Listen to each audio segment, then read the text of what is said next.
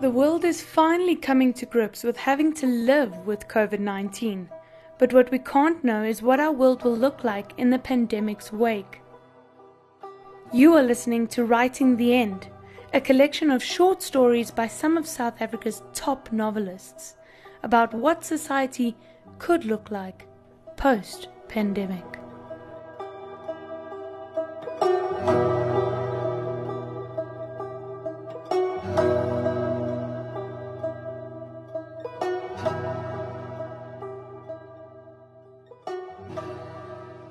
Themba by Ekow Duker. She covered her ears when he began to speak. Please, I don't want to hear anymore.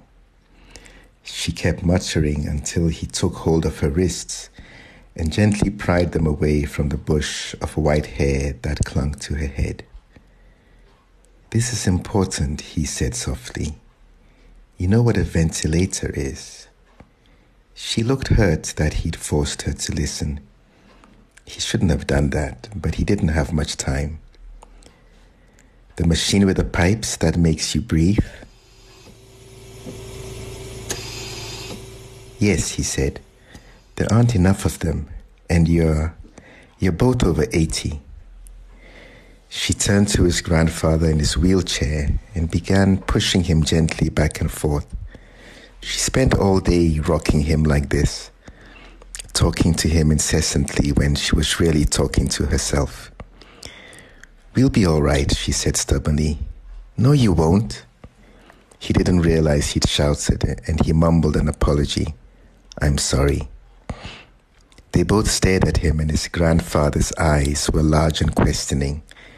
It looked like the old man was going to say something, and he held his breath in anticipation. Then a cloud of incomprehension passed over his grandfather's face, and his anger flared again. Look, I've kept a ventilator aside for you, an old one, but it works. His grandmother's voice rose sharply. The hospital let you do that? Keep a whole ventilator for yourself? She was scolding him like he was 10 years old, and she'd caught him stealing peaches from Mrs. Sitole's tree. It's the only way, he said desperately. Without a ventilator, you won't make it when you get sick. But we are not sick. She turned to his grandfather again and prodded him in the belly. Are you sick, Jabu? You see, he's not sick. He gritted his teeth and took an envelope out of his jacket pocket and placed it on the table. Here, I've written it all down for you. What you must do when you start coughing. Where you must go, in case I'm not able to come. His grandmother slid the envelope away from her. I said we'll be all right. You've not read it, he said. He glanced at his watch and swore under his breath.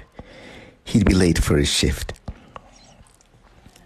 I know what it says already, don't I, Jabu?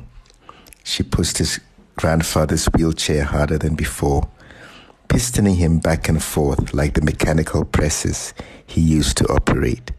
You see, she said with a smile of triumph, your grandfather agrees with me. We'll be all right.